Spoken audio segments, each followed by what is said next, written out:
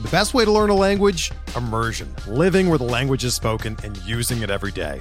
But if that's not in the cards this year, you can still learn a language the second best way, and that's with Babbel. Be a better you in 2024 with Babbel, the science-backed language learning app that actually works. Don't pay hundreds of dollars for private tutors or waste hours on apps that don't really help you speak the language. Babbel's quick 10-minute lessons are handcrafted by over 200 language experts and help you start speaking a new language in as little as 3 weeks. Babbel's designed by real people for real conversations, and their tips and tools are approachable, accessible, rooted in real-life situations, and delivered with conversation-based teaching, so you're ready to practice what you've learned in the real world. Here's a special limited-time deal for our listeners. Right now, get up to 60% off your Babbel subscription at babbel.com/Blue Wire. That's 60% off at babbel.com/Blue Wire, spelled BABBEL.com/Blue Wire. Rules and restrictions apply.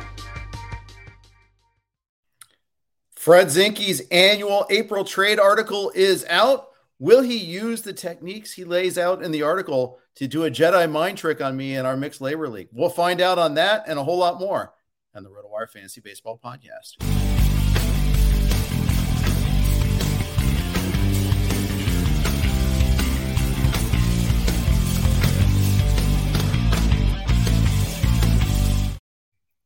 Hey, everybody. Welcome to RotoWire's Fantasy Baseball Podcast. Jeff Erickson here with Trader Fred Zinke. He is one of two players, I think, in the fantasy baseball industry when I think of as a frequent, avid, and prolific and good trader. The other being Ian Kahn. I think of those two guys more than almost anybody else in fantasy baseball when they do these trades. So as it ties, you have an article up on Yahoo right now, Fred, talking about April trades. Yeah, and just trying to maybe kind of grease the wheels in some Yahoo leagues I've never been able to understand the theory of people, and I've been hit with this in some of our industry leagues where someone will say, I'm not even considering trades until we've got like a month of regular season action in the books. I don't really get that. I don't see why we need a month. I think you can make a trade after your draft before the season even starts. Yeah. That Ian did that in AL Labor, actually. He had an imbalance between pitchers and hitters. Jason Klett had the opposite, so they worked out a deal that night after the auction. So it can happen. It can work out pretty well. Yeah, and that's coming from an auction, right? Like especially if your league, but it's true, from an auction, someone leaves with a $6 guy who you had ranked for $12, but you just didn't have the $12, and you think to yourself, man, like I got that guy valued at $12. He only paid $6. I wonder if he thinks of him as a $6 player, because if he does, maybe there's a path for me to get him and get someone who I think is a $12 player. But in a draft, I think it's even more so, where you could make a trade the next day, in the sense of, especially in the early rounds, you're totally locked in on your options based on your draft slot. So you could have your number 3 ranked player fall all the way to 10th in your draft, and someone grabs him at 10 because he's so obvious by them. But maybe that person doesn't value him like you do. Right. So there's an avenue maybe right there for you to go to that person and say, hey, I don't know how much you love that guy you took at 10th overall, but I really love him. Maybe we can work something out. Yeah, absolutely. So, sometimes it's hard to convince people to trade in early on. What are some of the, even if it makes sense to them, just because it's too early to trade. I just drafted this player. I love him. Why would I want to trade him? What are some tips to get around that? Yeah, I mean, there are some people I've come across who are just close to it. And I think for me, if they're close to it, then I'll back off, because it's a long season. Mm-hmm. And I don't really want to burn a bridge in April trying to convince someone, especially trying to convince someone a little bit to make a trade that they're interested in. Okay. But if someone kind of slams the door in my face right away and says, I can think of someone who I'm not going to name in the industry who did that once in a Tout Wars league with me. And he was fine. He wasn't rude or anything. He's just I won't even consider a trade until May. And I said, okay. And I just backed off, because I don't want him to come out of April with an impression that I waste his time. And I am kind of, once he tells me. Yeah. You don't want to be the telemarketer of your league.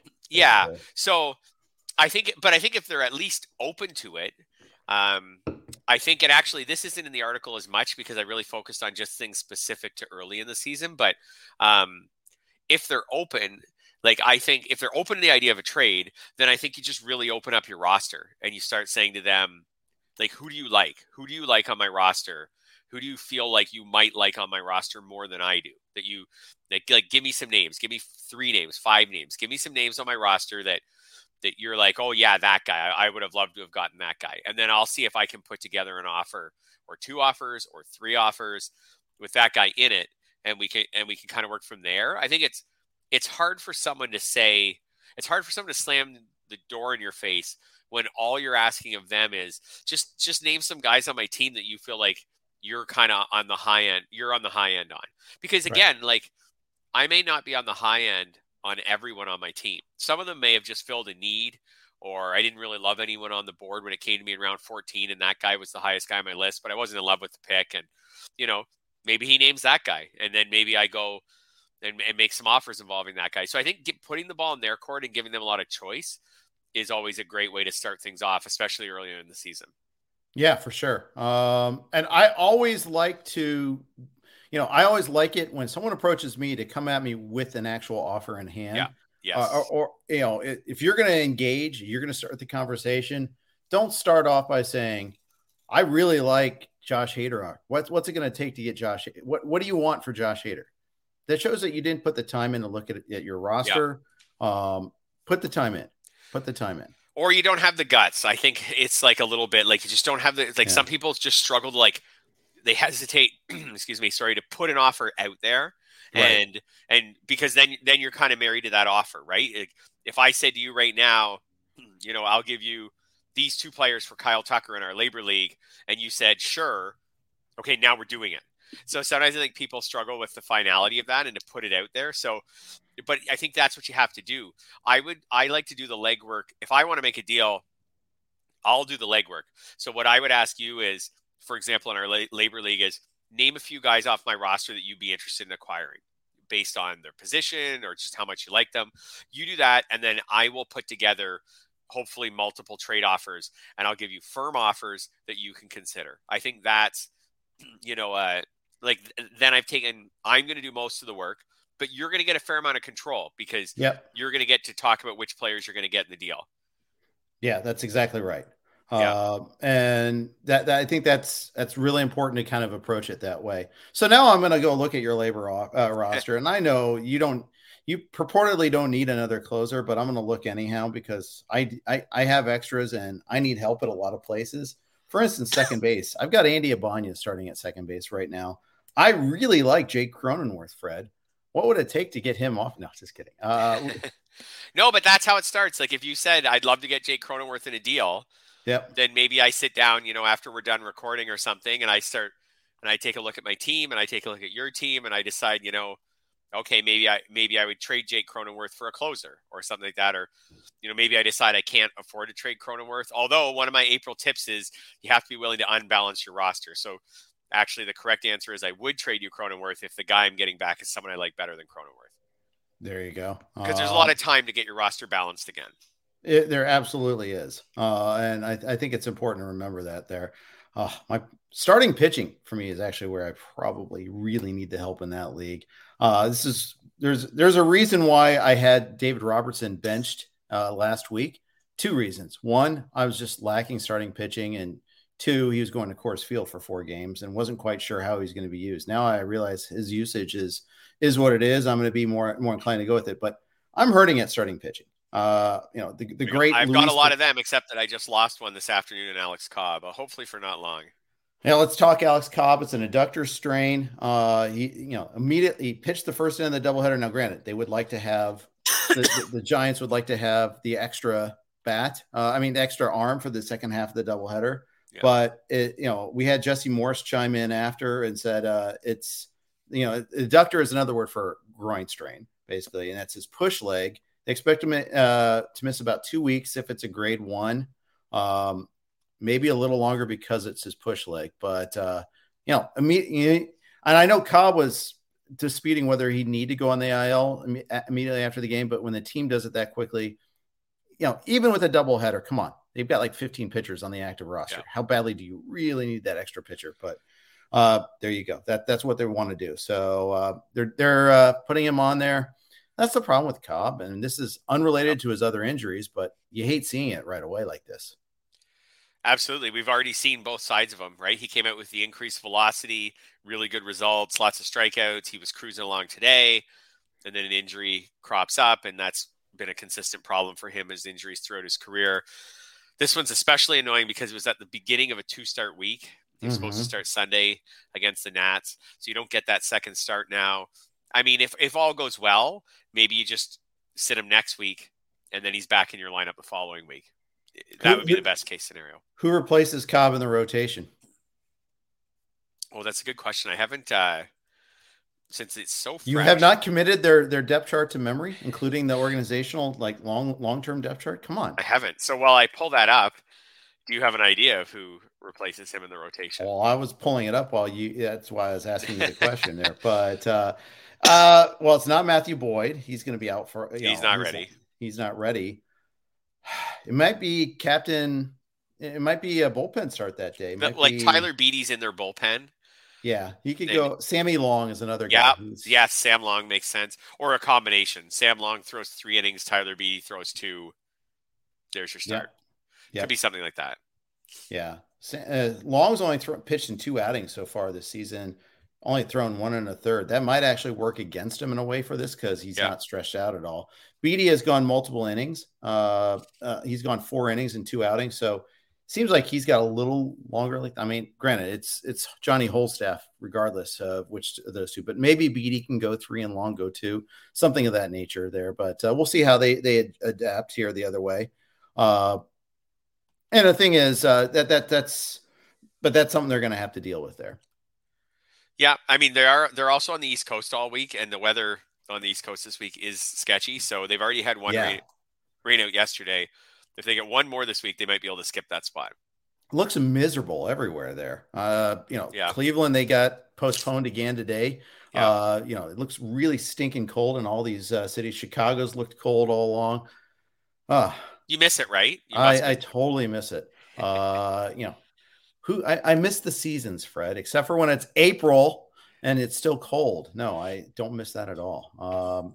Although it was weird. We had a weekend in early April where it was 99 here. So that was too much to the other extreme. But I'd take it right about now. I bet you would. Toronto is not warm right now. Weird. Strange. Yeah, slightly above the freezing mark the last few days. I know Scott Pianowski's been complaining about his lack of golfing and the fact that it snowed where he is in Michigan yesterday. It snowed at my house too. Yeah.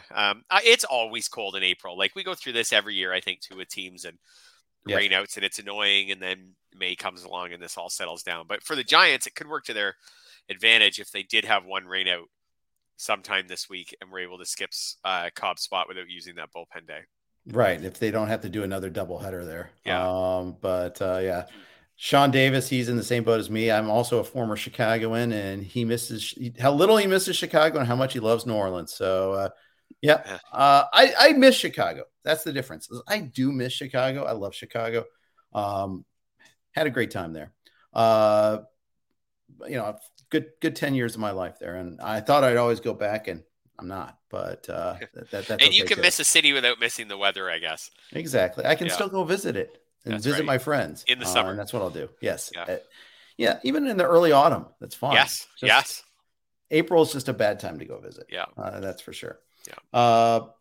By the way, I'm wearing these Kansas City Moose t-shirt, courtesy of Anthony Gelati. He is an NFBC player, frequent listener and commenter on the podcast. So Gialdi, excuse me. I even asked him how to pronounce it, then I butchered anything. Anthony Gialdi, thank you for the t-shirt. It's pretty awesome. So anyways, I did live in Kansas as well. So at one point in time, missed that less than I miss Chicago for what it's worth. I never lived in KC though. So that's the difference. And by the way, there's Kansas City, Kansas. Don't think I'm trying to get that wrong or anything like that. Anyways, going back to tying everything full circle here. So a couple other things, the trade tip hints besides, besides just like, doing all the legwork ahead of time, identify like those who have surplus. I think that's actually a really good idea. It's like, try to, even though you may not be balanced yourself, but try to find someone who will be looking to trade, will be looking to have an extra of one thing or a shortage of another. Again, doing the legwork, looking at the other players' rosters. I think that's super important as well. Yeah, I mean, Labor is a great example, right? If I was looking for a closer, um, like you would be a great fit, right? You have right now you have three.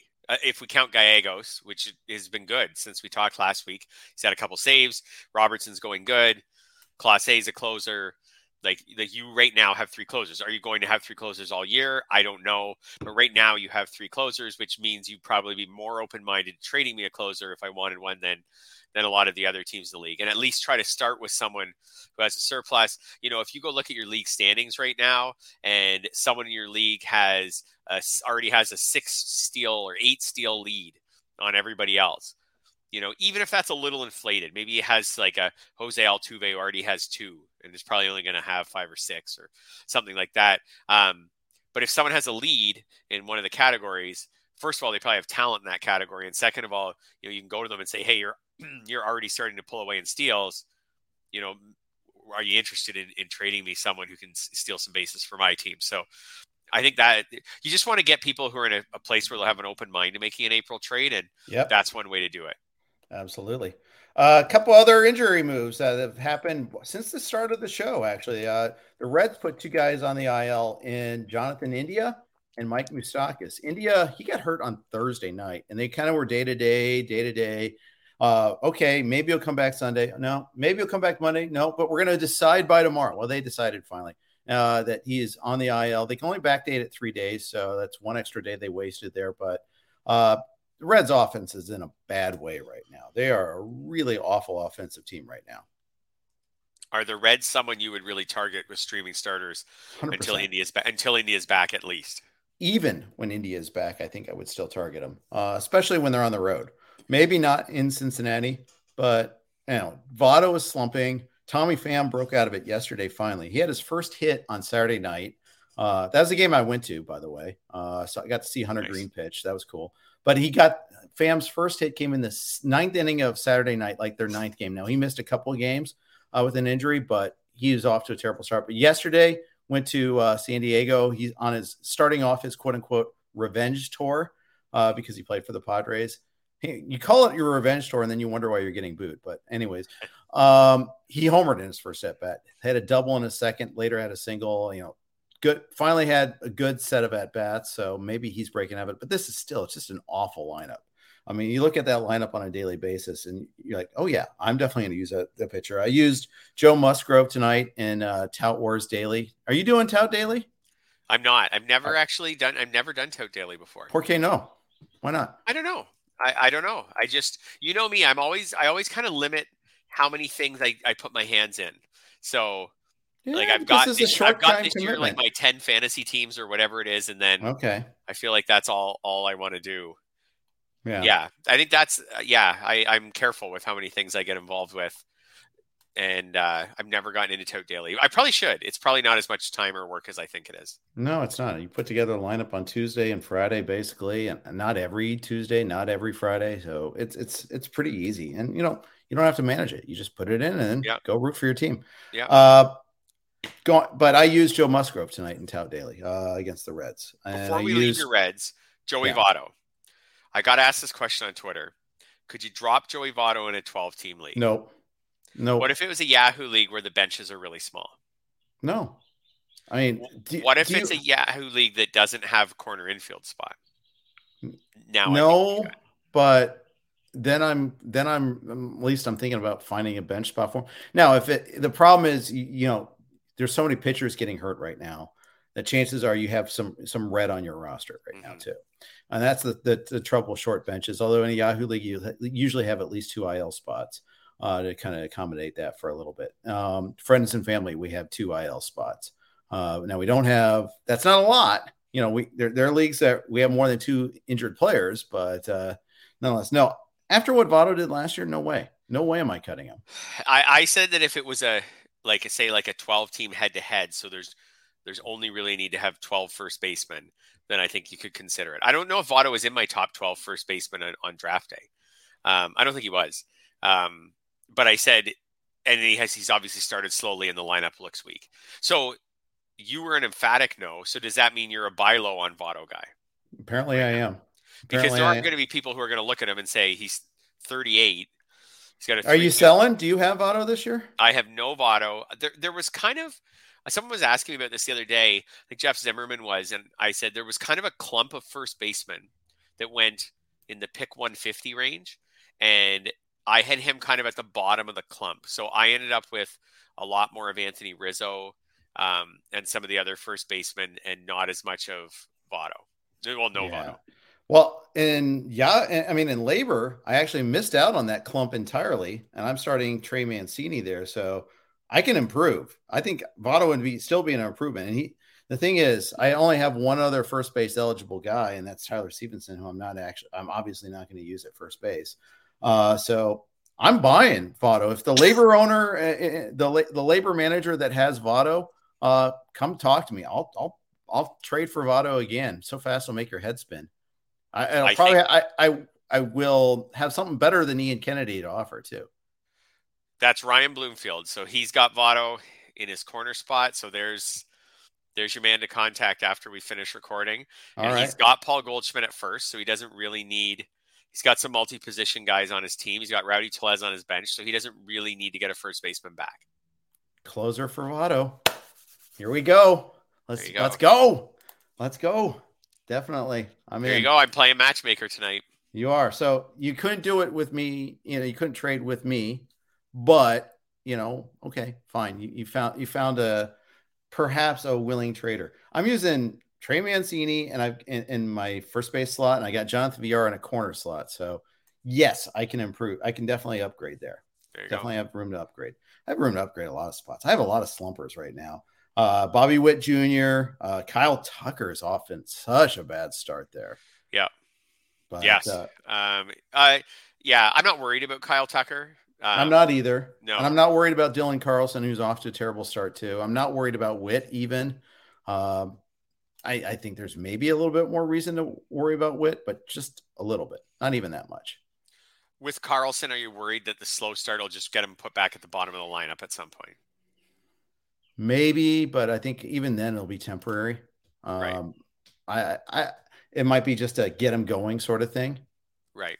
Yep, that's quite possible. Or they put him at the bottom of the lineup, then he starts hitting better, and they're like, hey, maybe he's more comfortable down here. I always hate it when they do that. I do too. Maybe he's more comfortable down here. Oh, okay, sure. I've fallen into that trap before. The order doesn't dictate the hitter. The hitter dictates the order. I mean, right. Jonathan India didn't become a better hitter last year because he led off. His skills made him a good leadoff hitter. I think that's the difference. Yes, and circling all the way back to India going on the IL, Moustakas going on the IL late next week. So on the weekend series next week, they go to Coors. So all you care if you have India or Moustakas on your team is that they're back, especially India, is that they're back off the IL in time for that Coors series. Yeah, no doubt. Yeah. I want to talk about Coors and the run scoring environment generally, but first, got to share a quick sponsor note from Vivid Seats. Baseball is back. That's right. An entire glorious season, all 162 games. And with live events resuming, you can actually be there to catch all the action in person with Vivid Seats. Every backdoor slider, every round tripper, every doubleheader can be experienced live. And with Vivid Seats rewards, you can start earning free tickets from your very first purchase. Just buy, collect stamps, and redeem. It's that easy. From behind the dugout to upper level, Vivid Seats has you covered for all the games that matter to you. Pro tip: buy tickets for your whole group, split the bill, and make progress towards your free ticket even faster. Just visit vividseats.com or download the app today. Vivid Seats. Life happens live. I actually used Vivid Seats on Saturday night to go watch the Reds and Dodgers. And nice. Worked out well. Very easy to do it. Just everything is on the mobile app, and you have to just walk right in after that show and your online tickets. So it worked out well. You used them for a Jays game last year. So it's a good app. We use it. We like it. Absolutely. Okay, let's talk. So you mentioned Coors Field, and you want to use that launch point. It's not that Coors necessarily is terrible, but we haven't had those bonkers games in Coors yet. And scoring in baseball as a whole is way down. Going into today, batting averages were at 233. That first weekend is 222, but that was just like first 3 days, top starters, et cetera. But still, it's kind of stabilized at low 230s. Jason Collette wrote about in Collette Calls over the weekend on RotoWire, which you can check out rotowire.com/try. If you don't already subscribe, get that free 10-day trial. Check out Jason's article. It's really good. But Joe Sheehan wrote about it in his newsletter today. Can't get you a free comp on that, but just go to joesheehan.com and subscribe to the newsletter. It's really good. Home runs are way down. It was like 1.22 per team last year per game. It's 0.96 this year and falling. I think Sunday there were 15 homers in 14 games. We talked about the weather. Sure, certainly some of that is there, but it's also the ball too. It's absolutely the ball. Todd Zola did some work. Joe Sheehan has done some work illustrating that first 300 games last year versus first 300 games this year, it's a big drop. Even though, exit velocities are similar, you're just getting less distance per exit velocity. Yeah, well, they've put like I would have given the knee-jerk reactions, and I do think these are always part of the story. Like I do think we go through this every year where the weather's not as good in April, but then also the pitching staffs are healthier in April. Like you have more, not every team has a competent rotation right now, but more of them do, right? We see pitchers kind of bite the dust as through the first half of the season, and there's so many teams, it feels like down the stretch, that are just rolling out, one bad pitcher after another. So between the pitching staffs being better, it does seem like it takes hitters a little while at the start of the season to get their timing down, which I think every year I feel like at the start of the year, there are a lot of low batting averages. But I haven't done the research on the ball. And if they have, and if they say that, that the balls aren't carrying as far this year as compared to last year at the beginning of the year, were they using the leftovers from the 2020 season? So that's the problem is, they're not telling us, but there were there was definitely the new ball. There was definitely the crackdown on the sticky stuff. And then the second half of the season, it sounded like they were using both of them there a little bit. You mentioned like the lack of attrition in their rotations. It's also true in the bullpen. Look at the Padres as an example last year, how they burned out so many relievers. And you start getting those guys, you start getting into digging deeper into like call-ups and things of that nature. And sometimes you find some gems, but you also find a bunch of other pitchers that don't belong there. I wouldn't say deserve. That's the wrong word. Don't belong there. They're clearly overmatched. You look at the Reds bullpen right now and all the tack-on runs they're giving up. I mean, that's going to becomes more true elsewhere. All that's true, and yet I still think it's I think we've had an overall, perhaps I wouldn't say permanent change, but a significant structural change too. And I think that's true. I think that's a problem. Sean mentions the shorter spring is hurting hitters. It could be hurting hitters. Hurts pitchers too, probably, in terms of how long they can go into games. Humidor in all 30 ballparks is another issue. I mean, there's a medley of issues right now, but I want to see more offense. I'm looking up, like I've got my grid channel up here on DirecTV, and I'm counting 1, 2, 3 of the 7 are 0-0 still. We do have, including one of those games in the fourth inning with the great starting pitching matchup of, and wait for it, it's a real beaut this time. Joan Adon and Tyler Gilbert making a spot start. That's not good. Not great, Bob. No, I don't think it's good for the game to have, and I don't mind a good pitcher's duel, but that's not a pitcher's duel. What you just described. I don't. Yeah, actually, it's funny that you mentioned this. I just watched, not for the first time, but just happened. There was a rainout last night or yesterday. Anyways, I ended up rewatching the Maguire Sosa ESPN 30 for 30. Okay, and I like all the 30 for 30s. It's not my favorite or anything, but it's fine.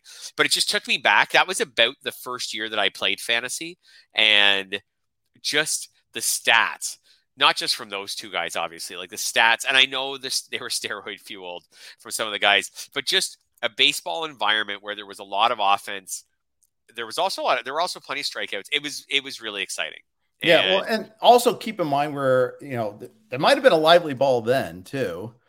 And there was expansion, and that also is a huge factor in terms of, you add 30 more pitchers to the pool. All of a sudden, it's a lot easier to hit. Weird, strange.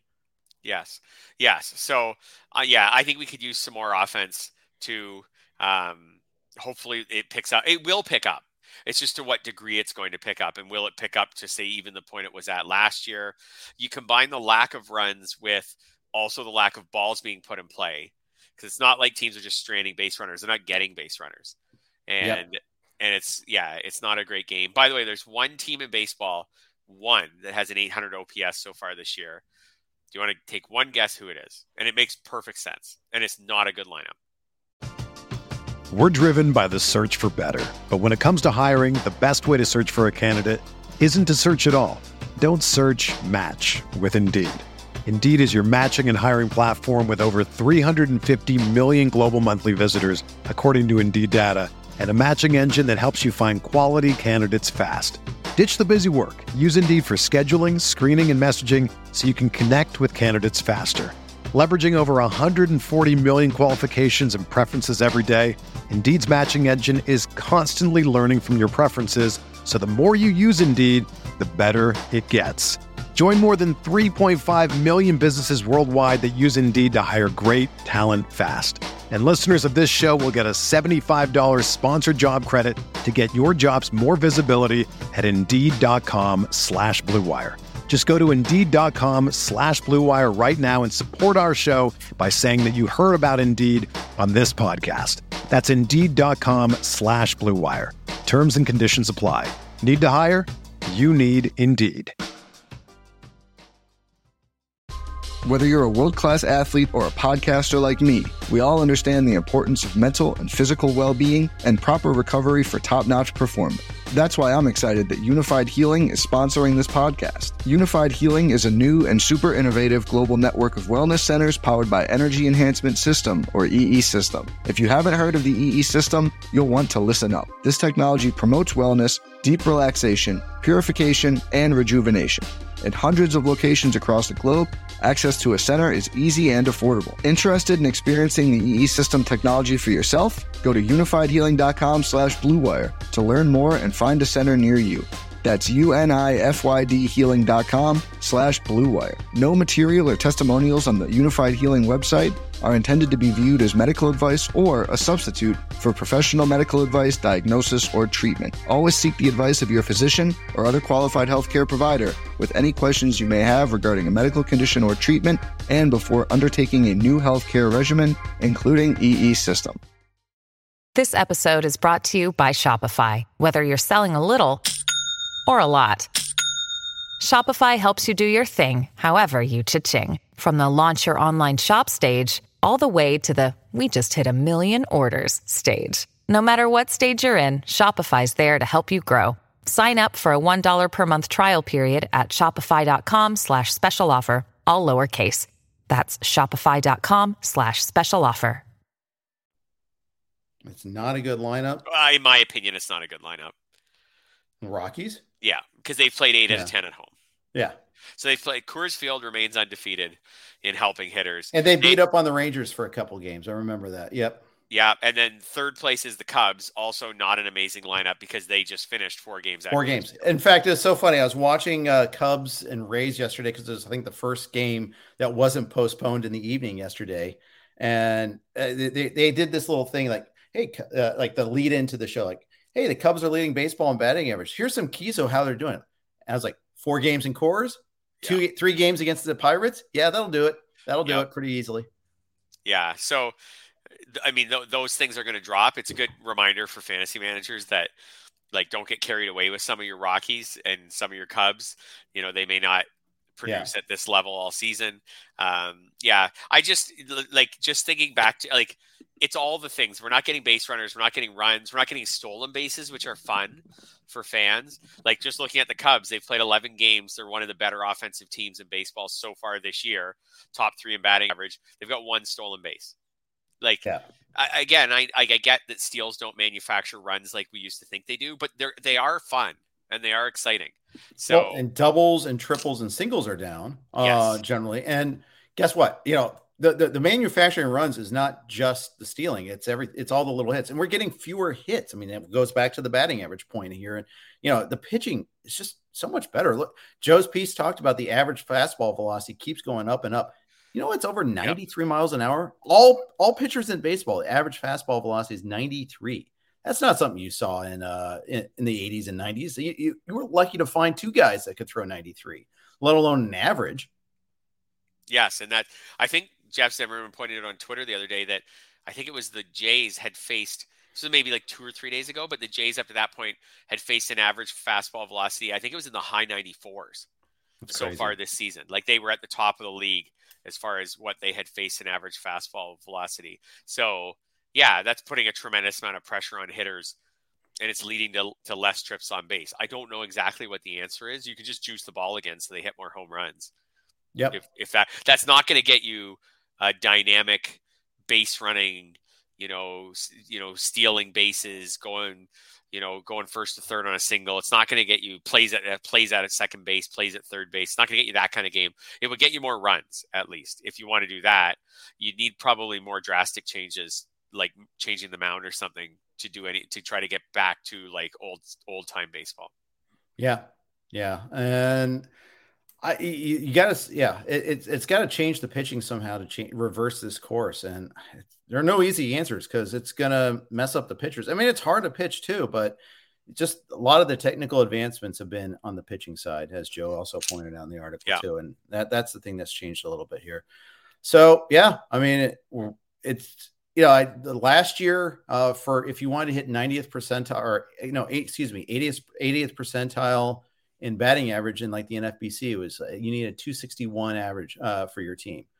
That would put you at like 95th percentile this year. It's affecting our fantasy leagues on a disproportionate basis.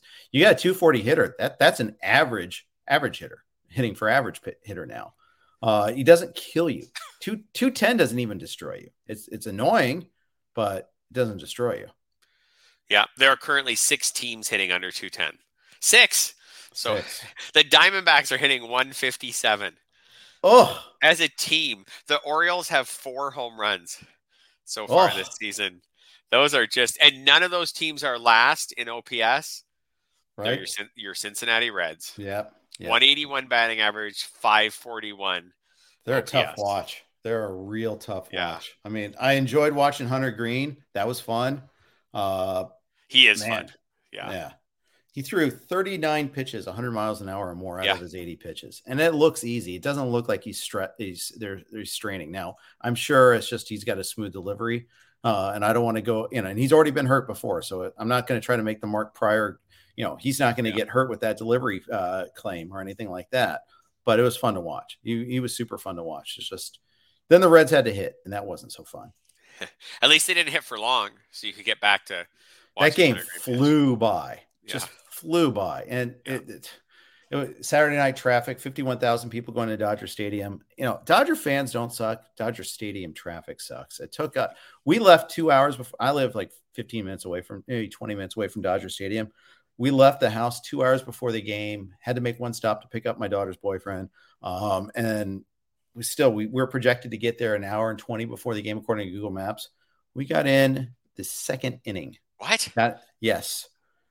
Just the traffic into the stadium itself, the stadium parking lots was miserable, just awful. I took a picture from the upper deck where I was sitting. Third inning, you see all these cars, jammed up, not just streaming in, but inching into the parking lots. People are still entering the game in the 5th inning. And it was a quick game because the Reds had no hits. It was 0-0 going into the 6th inning in that game. So, wasn't many pitching changes. No public until later. Transit options for you guys? They're terrible. Okay. Hardly, especially getting up the hill to the stadium itself. You can take it like into the city and then take a bus in, but then you're stuck in the same traffic. So it's really bad. I haven't. Maybe there's an intrepid listener out there that has figured out a way to beat the system. I haven't figured it out yet, except for like get there for batting practice, but. Yeah. That's not feasible when you're going with your family sometimes. I'm going with my buddies, sure. More time to drink beer. It's all good. But ride your bike. The weather's good. Maybe ride your bike there. And park it where? Exactly? I don't know. Isn't there a spot to put your bike? I haven't seen one. I'm not denying it exists. There's always a tree you can lock your bike up to. Yeah, because the bike thieves never have a problem defeating that lock or anything like that, right? Hey, I just said ride your bike to the stadium. You might have to walk home. Yeah, that's right. Okay, let's switch topics. Last week you were the Stephen Kwan guy. This week you're the Taylor Ward guy. Sell me on him. Well, Joe Madden says he's going to be his everyday right fielder. He said that before Taylor Ward got hurt. And then since Taylor Ward's been back, he has been his everyday right fielder. And so far, he's hit third, fourth, and second in the lineup. So I know some of him moving around is related to Mike Trout not being there. And one day Anthony Rendon wasn't there. But it seems like Madden is going to give him a real shot to not only play every day, but also to hit in the primary, spots in the lineup. So, and Ward is someone who's like, he certainly hasn't broke out in the majors yet, but his results last year, they weren't bad. Like, he didn't look overmatched. I'm just pulling up his OPS from last year. It was 769. Yeah. So that's like you're holding your own in the majors at 769. You go back and look at his minor league career. He's not young, like he's already 28 years old. So he's certainly not a prospect, but I forget exactly what I put in, but it was his last 122 minor league games. So that was 2019 season, and then a brief time in the minors last season before he was either injured or with the Angels. In that time, he had something like in 122 games, something like 27 homers and 16 steals or something like that. So there's 27-11 in 2019. Right. Juice ball, but it's the happy fun ball year. And then he had a little happier and more fun in AAA too. For sure. So I'm not expecting him to do those things, but if it's a little bit like Steven Kwan, where except maybe with a little more power and speed, maybe not quite the contact skills, but it's a similar theory of if Ward can keep a spot in the top 4 in a lineup that includes Ohtani, Trout, and Rendon, and can hold his own there. If he could have a 769 OPS, which is just exactly what he did last year, and hit in the top 4 in that lineup, he's going to get you plenty of runs and RBIs. And if he can throw in a half a dozen steals, he's already got one since he came back, and he's already has one home run. If he can throw in a half a dozen steals, and last year he had 8 homers in 208 at bats. So if he could get, I don't know, can he be a 20 homer guy? Like, if you take 8, you take 8 and 200, 8 and 208, that's about 20 and 500 at bats. So could he be a 20 homer guy, a 20 homers, 20 homers, 6 steals? That sounds pretty good to me, especially hitting top 4 in that lineup. Now, there's a chance that he just doesn't hit well, and then in a few days he's hitting 8th, and none of this works out. But I think he's someone, just based on what Madden has said about him and where he's put him in the lineup right now, who seems to have a lot of upside. Yeah, I agree. I think you got him for 7. The bids were 4, 4, and 3. So at least you tempered your enthusiasm compared to your Kwan bids from the week before, at least. So you learned your lesson a little bit there in terms of reading the league. Maybe not necessarily reading the player, but reading the league. Although Kwan has slumped since he faced real teams and not the Reds and the Royals. But that's my working theory. Not the fact that it was 29 degrees and snowing in Cleveland or anything like that over the weekend. But you can, but that is one of those things where you look at it there.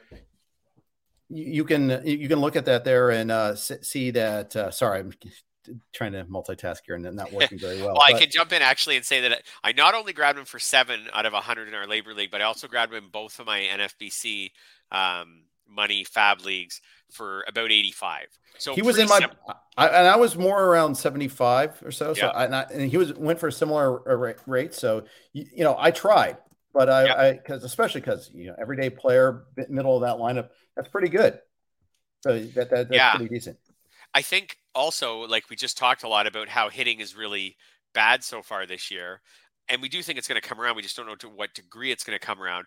Now, the NLDH should add a volume of hitters that we haven't had before, because we haven't had a 162 game season where every team has a DH before. But at the same time, if the hitting's bad, maybe getting hitters who are reasonably good off waivers will become really precious. I feel like we went through that for a few years where pitching was really bad, right? And like the happy fun ball time where pitching was really bad, and pitchers weren't throwing a lot of innings too. And if you could get any starter who was reliable off waivers, you were like, oh my gosh, right? Like there's not many of those coming through waivers in that particular environment. Who knows? We'll see how this year goes, but maybe the hitters, at least good ones, will be harder to find. It won't be hard to find guys who get plate appearances, but hard to find guys who actually do something with them. Well, yeah. And I think early on, those opportunities probably present themselves more often than they do later in the season, too. Well, you never know. Susugo came and Schwindel got key pickups for me last year that emerged mid to late season. So it can still work. But then again, having them for 5.5 months is huge, too. So that's also a pretty big aspect of that there. Mackenzie Gore went for $29 in our league because we drafted in February. This is before. Well, there even was spring training, let alone good spring training results. So we had no idea, that Gore had fixed himself somehow. So he was a heavily contested bid. Tim McLeod, our resident, who likes to draft guys when they're like 14 in this league. So it's not a surprise he was all over Gore. But he won him for 29. There were bids for 16, 13, 7. Were you in on the bidding on him? Not really. I might have been one of the 3s or the 2s or the 1s. And I like 3. Gore. I was a 3 myself. Okay. I like. Sorry to interrupt you. Go ahead. No, actually, this might relate back to us talking about the environment. Like I like Gore, but just on Sunday. So I was interested in Gore. I was interested in Justin Steele, who I have in some other leagues, who you got for 3. I was either a 2 or a 1. Failed bid on him. I grabbed Eric Fetty, who I was a little bit interested in, who's off to a decent start. I grabbed him for $1.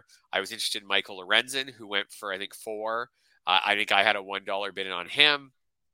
I was not really interested in Paul Blackburn, but maybe I had like a mild interest in him. I had a $1 bid on Blackburn. Yeah. So, and then I ended up grabbing Hansel Robles, who I didn't think I would get for 3. But I squeaked him out. There were 3 failed bids of 2. There's a lot more for people who don't play it. Like there's way more tied or almost tied bids in our labor league with that $100 budget, obviously, than there is in the NFBC. Yep. So every dollar, when you think about changing your bid $1, it does often really matter. Like you got Justice Steele for 3. I guess we don't know who you beat. Someone bid 2. It depends where you were in the standings right. And where that guy was in the standings on Sunday night. So, anyways. So I like Gore. I just didn't feel good about spending that much on a pitcher when there was a whole bunch of other pitchers I liked. Whereas on the hitting side, like I liked Ward, and I didn't see a lot of other hitters that I was really that interested in. Correct, and I get that there. It's less granular because we only have 100 instead of 1,000, and no $0 bids, no trading of bids. Trading of fab dollars, every dollar matters a lot more. So for sure, the decision to go 3, it's like that's one less player I'm getting in September. If you look at it from that standpoint, I was thinking, what would Fred bid here? Okay, Fred would bid 2, but I'm going to go Fred plus 1 here, so I can get it. I'm actually trying to be a little less cheap early in the season this year. I think that's maybe somewhere where I have room to at least maybe be better or at least be different and see how it works. So with guys like Kwan and Ward, I'm trying to go out and get, without bidding like $300, I'm trying to go out and get the guys I want early in the season. And like I said, I'm really focused maybe right now on deepening my hitter group while we sort through, who comes out of these early season slumps. And I'm trying to upgrade my pitchers maybe more through volume, through adding a couple guys every week until I really hit on someone I like. Yeah, it sounds like a good plan. I think that makes a lot more sense to go ahead and do it that way. Yeah. Going to talk some other news and notes, but before we do that, quick note from our other sponsor, Better Edge. Bet against others with no fees involved. That's right. No pesky hidden fees to ruin your day. That's right, Harley. No of those hidden fees. You don't like this. Better Edge is a social betting marketplace where there's no fee on each transaction. Better Edge is a social betting marketplace, and chances are it's legal in your state. We bring betting back to its social roots where you can like, comment, and challenge other users all within the app. Play without getting played at Better Edge. Go to betteredge.com. That's BETTOREDGE.com to sign up today. Thanks for the cameo from Harley the dog, who is a total mama's boy. When my wife, Kim, leaves his site, he goes crazy in the late afternoon because it's walking time.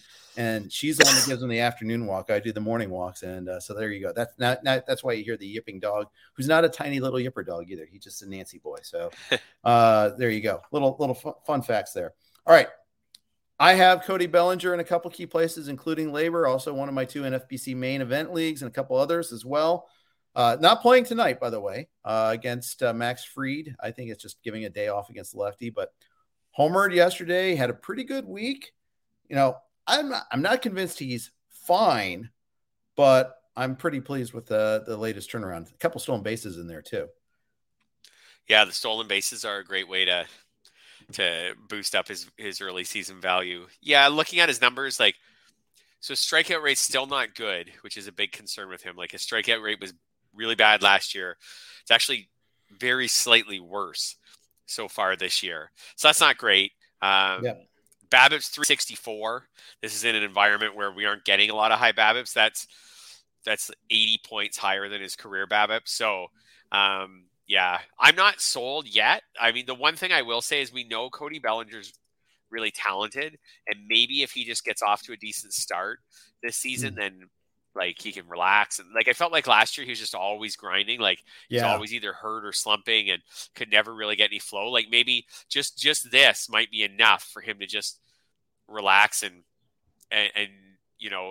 put out his A game. But at the same time, looking at the advanced stats, doesn't look great. His StatCast XBA is 249. I guess that's livable for a power hitter who throws in some steals at least. That's, like you said, in this environment, it doesn't hurt your team's batting average that much. So I'm not what you paid for around pick 100 though.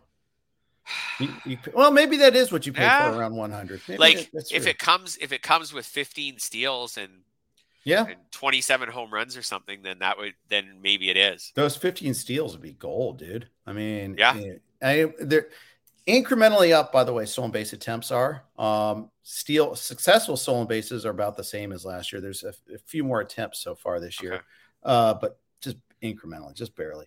Yeah. By the way, Wander Franco, the 15 steals, it's maybe a little high, but it could happen.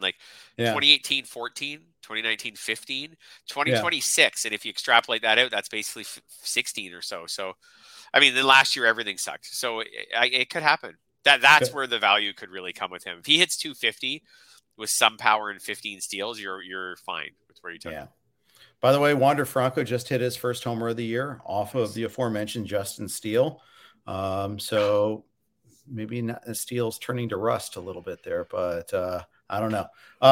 Cold weather in Chicago again too. I mean, the Rays they have 6 days in a row in Chicago in this nasty weather. Why couldn't that series be in June, right? Yeah, someone's got to go to Chicago in April, and this year they drew the short straw. Yeah, that's exactly it. More notes from LA versus Atlanta. Huascar Ynoa got sent down after the start. You were going to ask if he's someone to drop. Answer is yes now. Easy call now. Yeah, they answered that for us there. No, the Braves were going with 6 starters, so I guess that kind of also takes care of that a little bit. Kyle Wright is in. Yeah. So is Bryce Elder, which is a little bit of a surprise. For sure. And I think Ynoa could still have a stretch this season where he's helpful in fantasy leagues. He was very good last year. Yeah, he was. When he wasn't injured. When he wasn't fighting inanimate objects. That's right. And losing. Yeah. But he just came out he's basically walking a batter per inning. They can't have that. He's still a really young pitcher. He's 23, almost 24. Set him down for a month even and let him get straightened out and then bring him back up and give these other guys. I don't see much from Bryce Elder to suggest that he's going to be a solution in their rotation. So, but maybe he gets a few more starts while Ynoa goes down to AAA and tries to get everything figured out. Yeah, that's true. It's interesting watching this Braves Dodgers series. These are, 2 memorable NLCSs in a row against each other.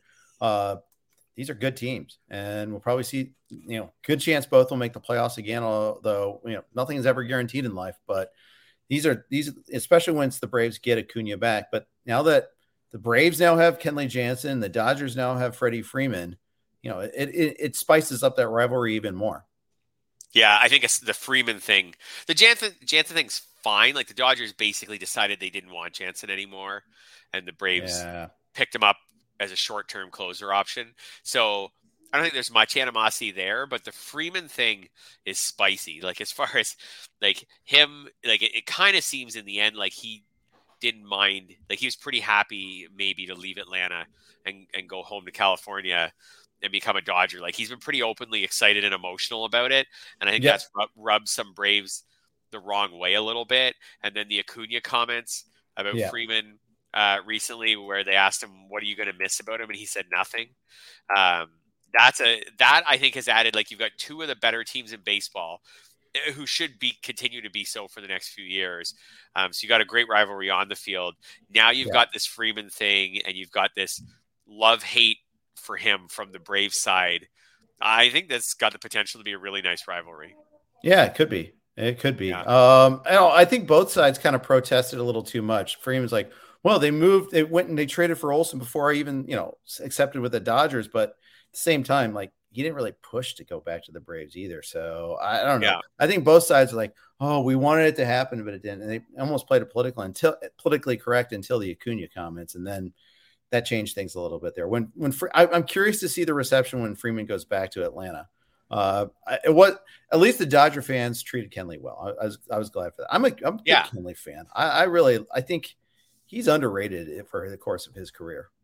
Yeah, and I think Kenley, is pretty straightforward as far as he gave everything he had to the Dodgers and was a great closer for them for a while and a solid closer for a while. So Dodgers fans shouldn't feel anything but love for him. And he would have been happy to come back to the Dodgers. They just didn't offer him a contract. So he's pretty straightforward. I think the Freeman reaction in Atlanta will be mostly positive because, like, he was their star player for over a decade, and they delivered a World Series. Yeah, absolutely. But it seems like there was a bit of a split in that locker room where maybe it might not have just been Acuna from some of his comments. Maybe some of the younger players.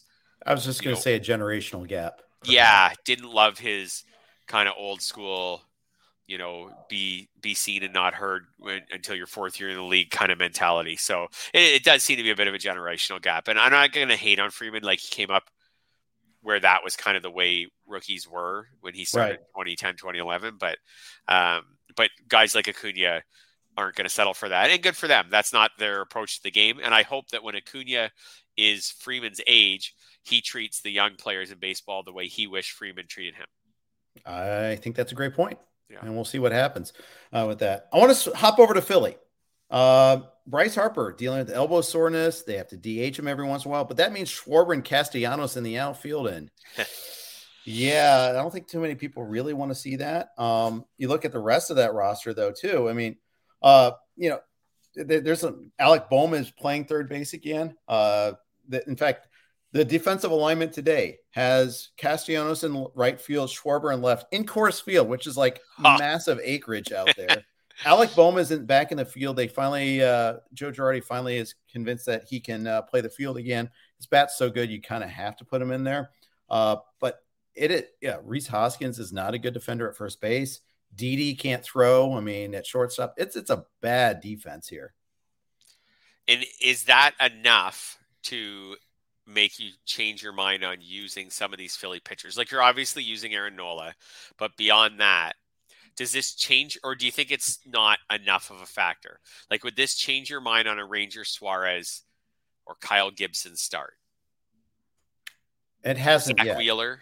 It has. Zach Wheeler got crushed the other day. I don't know how much of that. I didn't get to watch that start, so I can't like attest to the defense, whether it was good or bad, or if that had anything to do with it. So I will. I'll defer on that, but no, I'm not starting Gibson this week because it's Coors Field, not because of the defense. Yeah.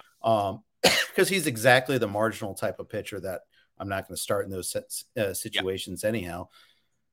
Suarez Suarez had a bad first start, but that was the Alec Bohm game. That was the one where Bohm, said, effing hate it here and all that.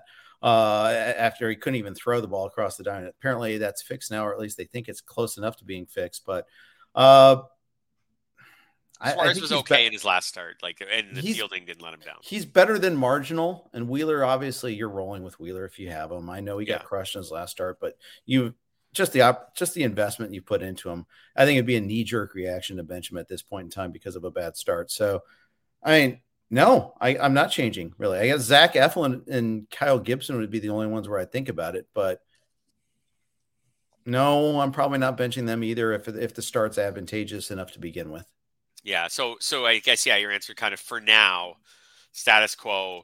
If it gets really out of hand with the defense, I guess you can always reevaluate in a couple weeks. But for now, you'll just you know they're not going to get any help from their defense, but you're still willing to start them if it's a matchup where you otherwise would have started them. Right. I am worried about. Are you worried about Harper? I mean, I've got him in one of my two mains. He's hitting 220. He's got the sore elbow. I'm not really worried about the numbers so far. 2 homers, 9 RBI, 9 runs, and a stolen base. That's fine. But the elbow's already have an issue, and we're in week 2 of the season. That's bothersome. If you're in a trade league, would you consider trying to trade him? I think I'd hang on because I probably took him in the first round. So I think I'd hang on, like, unless I got a really good offer. Like, I'd trade him for Kyle Tucker right now, who's, like playing really poorly, but I'd rather just take a healthy Kyle Tucker and hope he turns it around. For example, I don't think the guy who took Tucker would probably make that deal, but just off the top of my head. How about this? Would you trade Harper right now for Mookie Betts, who's been bad so far this year, but seems healthy? No, I'd keep Harper. Yeah. So the answer is you're just waiting this out. If I was redoing the first round, which Alan Soslowski wants me to do a video on that with him, but maybe, if we were to redo the first round, I would still take Harper before Betts. Yeah. And, maybe I think I would still take him ahead of Tucker too, to be honest. Because there's a Tucker still trade. Tucker might bat lower in the lineup. I mean, Harper was going before Tucker more often than not. There were occasions where it was flip-flopped, but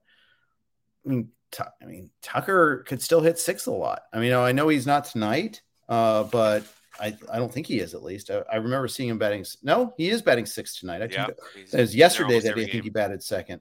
So no, I prefer Harper still. Okay. Yeah. Well, there's a possible trade right there. I think for me, knowing about the elbow, I would probably drop him down a few spots. Okay. Would you trade Harper right now for Luis Robert? Yes, maybe. He's already got 5 steals. Yeah, I would. Robert, come on down. Yeah. Rocket Robert. And it's going to get warmer in Chicago at some point too. Yeah, I would. I'd absolutely trade Tucker for Robert. I'd absolutely take Robert over Mookie at this point in time. Okay. So yes, I think if I was in that conundrum where I'm like sitting at 7th right now in the draft, and the big 5 plus, Cole are gone. Yeah. And Vladdy's in the big 5 again, by the way. I'm taking Robert, and I might take Robert over Vladdy if I'm really sweating the stolen bases. I think I'm taking Vladdy though. Yeah. I know you weren't earlier. I think have you reversed your decision on that? Every time I watch the Blue Jays, I wish I had some Vladdy shares, but which is every night. Yes. But no, I don't really regret, even though they're he's off to a slower start. I don't really regret taking Bichette over Vladdy just because I needed those. No, I wouldn't take Bichette. I wouldn't take Vladdy over Bichette. No. I still kind of have Vladdy where I had him before, which is in that top 7 or 8. I have Cole and Burns in there. Like I have him in that top. I would still have him in that top 7 or 8. Okay. How about this one for Bryce Harper? Bryce Harper or Rafael Devers, who's off to a really nice start. I mean, Saul's third base. The difference is Devers really going to run it all? He had 5 last year. Or he had 5. I projected him for 4 this year. That was the difference. Yep. He had 5, but got caught 5 times. Hasn't attempted one this year. No, I mean, it's tempting. Devers is awesome. So close call there. Close call. Devers did have more homers, runs, and RBIs than he had more homers and RBIs and the same amount of runs as Harper last year. So Harper had a really low RBI total last year. I remember. It's just because Phillies leadoff hitters were so bad last year. Yes. How about Harper versus Freddie Freeman? Still Harper? Maybe Freeman? Yes. It's still Harper, I think. Because Freeman's healthy and in a really good lineup and off to a solid start, so you don't have to, at least doesn't look like. I guess I'm really not downgrading Harper that much. No, you're not. For most of these most of these ones that we've just debated, the elbow would be enough for me to, because it's so slight. So the elbow would be enough for me to put all these other guys ahead of Harper and just make him like a mid-second rounder if I was drafting again right now. But only because he has a higher IL chance than every other hitter that we just mentioned, just by virtue of the fact that he has something present right now. Yeah, sure, of course. So just the concept that I might miss I'm more likely to lose him for 2 to 4 weeks than any of these other hitters just makes me put him down behind all of them. I'll probably put Machado ahead of him too. That's fair. Do you have Harper I had anywhere? Harper, Can you I act had on Harper that? where you had him before. Can you act on that? Do you have Harper anywhere? I have no Harper. Okay. But I think it makes sense. I'm not there yet, but I think Yeah. it makes sense. Yeah, I mean, and this is something that'll swing in the next week. Either in the next week, he'll be back in the outfield, and the elbow seems like it's not an issue anymore. And I guess then I might put him back in the first round discussion. But or in a week he's still DHing, and then we've got a real problem. Yeah. Yeah, I think that's right. All right, one more guy I wanted to mention in your list of slumpers. There's a whole lot of people under OPS of 400. I'm going to pick one of those, and that's Franmil Reyes.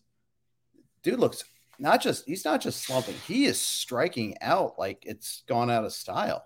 Have you? I mean, yep. I only have him in a couple leagues, but man, I'm concerned. Lowest OPS in baseball of any qualified hitter. 321. Yeah, that's right. And we're talking about a guy, one walk. Yeah. And we're talking about a guy with like zero speed component to his game. Right. So I guess he did steal 4 bases last year. I can't say zero speed, but basically, he's there to mash. Lowest OPS so far. So in theory, he's been like by some metrics, he's been the worst hitter in baseball so far this year.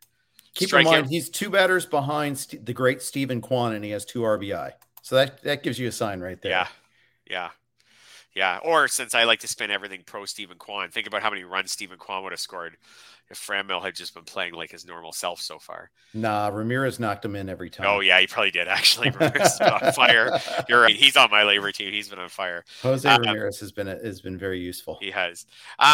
Back to Reyes. Yeah, his strikeout rate has always been bad. It was really bad last year, and then it's even worse so far this year. His walk rate is not usually good, but it's not horrendous. This year, so far, it is horrendous.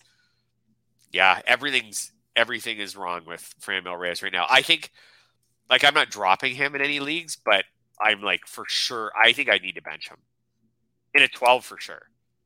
Yeah, it's hard to say. Obviously they haven't played a game this week. They've been weathered out 2 days in a row.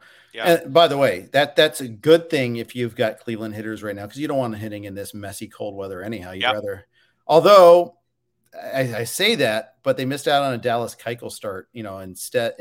And Lucas Giolito is hurt right now. They don't have to face him, but they also don't have to face any pitcher in cold weather. So I don't know. It's kind of a mixed bag as far as that goes, but they're going to make that game, one of those games up, at least when it's warmer weather, presumably. So we'll see how that plays out. But sometimes you don't mind an April cancellation if they make that game up in June.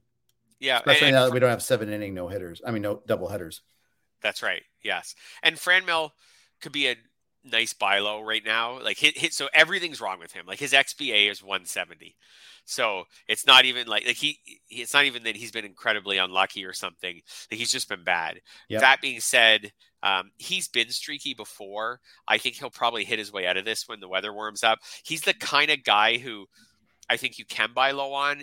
Realistically, it's hard to like you can do it, but it's hard to buy low on like first round players, right? Like because people are often like married to those guys. They really wanted them. Franmil's the kind of guy someone took in round 10. And if he's just really, really bad and the person's benched him, maybe you can go in and get him for pennies on the dollar and stick him on your bench for a couple of weeks and see if he comes around. So I think he's an interesting buy low right now. He also jams up your utility spot. Maybe someone's happy to get rid of him for that, but maybe someone's happy to get rid of him for that reason. Yeah. I mean, he was going like 120 ADP. So maybe, get a 15th rounder for him, trade a 15th rounder for him, baby profit. I mean, I don't even know. I don't even think I'd bench him. I think I'd probably just use him. I'd stash him in my active lineup, and because you don't want to miss the first 2 good games. I don't know. If you believe in him enough to trade for him, I just play him. Yeah, I think that makes sense. Yep. So, but yeah, I think he's the type of buy low, or he also, because I'm always thinking about these trade angles, if the person who has Franmil needs something else, you're like, give me Franmil, right? Like the person who maybe you're looking to unload your David Robertson and your third closer, and you look at the guy's roster who wants him, and you're like, you know what? Give me Franmil. Now that would sound like highway robbery during draft season, even on opening day, even maybe after Robertson got his first save or 2. But now that Franmil's struggling so much, maybe the person's like, you know what? This guy's causing me more headaches than I know what to do about. Sure, you can have him. I'm not saying we're quite there yet, but maybe we're going in that direction. Yeah, maybe so. Yeah. Maybe so. We'll wait and see and find out that one. Maybe someone else will come flying at me with the Franmil trade offer now that I've expressed an interest there. Who knows? The benefits of listening to the end. Indeed. Anything else you want to share before we sign off today? No, I think I'm good. I don't know. So you were checking the scores. How are my Jays doing right now? The great Zach Collins has homered again. Let's go. It is 1-1. Are you a Zach Collins believer? Is this is he finally unlocking that potential that was long feeded of him when he was a White Sox prospect? Probably not. But if he did, you know what I mean? Like the Jays have a long history of unlocking power hitters, so including Teoscar. So, going back to Encarnacion. So maybe it's not a bad setup for him now with Danny Jansen out for several weeks where, he can kind of rotate in at a catcher, DH a little bit. They want a left-handed bat. If this is his chance, that's for sure. Yeah, absolutely. And that was a opening day trade. Basically they traded, Collins for Reese McGuire. They wanted to get a little more left-handed. Maybe they also just wanted him. It's possible. And I think the White Sox wanted a little with Reese McGuire for the Jays was okay. Like as far as being like a true catcher who also plays fairly well defensively. So I think maybe the White Sox just wanted a little more of an all-around catcher, whereas the Jays with Kirk and Jansen felt like, and Moreno in the pipeline. Let's just say there's crawling with power hitting catchers. It's weird. Yes. And Jansen too. I mean, he can hit. Yes. Yeah. I know. The play for the Jays, I still think at some point is to trade Kirk. Yeah. And it might be to trade Jansen eventually, but I think for now it probably is at some point is to promote Moreno later this season and trade Kirk. Yeah. Our discussion of Franmil prompted 2 questions. Let's hit them up real quick. Frankie asked, should I pick up Franmil for Andrew Vaughn? Yes. Yes, real quick. Sean Davis says Owen Miller for Franmil. I want the Franmil side in every day, twice on Sunday. Nice little streak you got from Owen Miller. Now turn him in for Franmil. Absolutely. That's April trades right there. Yeah, that is buy low, sell high. If you can pull that off, great. But good luck. You're probably going to get snap rejected on that offer, but go ahead. It can't hurt. Everybody, thank you for commenting. Appreciate it there. I really do like the interaction. So don't apologize if you were chat crazy. We do. We like it. We like that you're interacting with us there. So thank you for that. Thanks everybody for listening. Please, as always, subscribe, rate, and review the podcast. If you want to check out more like the Jason Collette's article or Ryan Root's closer article on the site, go to rotowire.com/try. Get your free 10-day trial there. No credit card is required. We got the Prospect Podcast with James Anderson coming up tomorrow. Thanks for listening to this one. Take care. This is the story of the one. As a maintenance engineer, he hears things differently. To the untrained ear, everything on his shop floor might sound fine, but he can hear gears grinding or a belt slipping. So he steps in to fix the problem at hand before it gets out of hand. And he knows Grainger's got the right product he needs to get the job done, which is music to his ears. Call, click Grainger.com, or just stop by. Grainger, for the ones who get it done.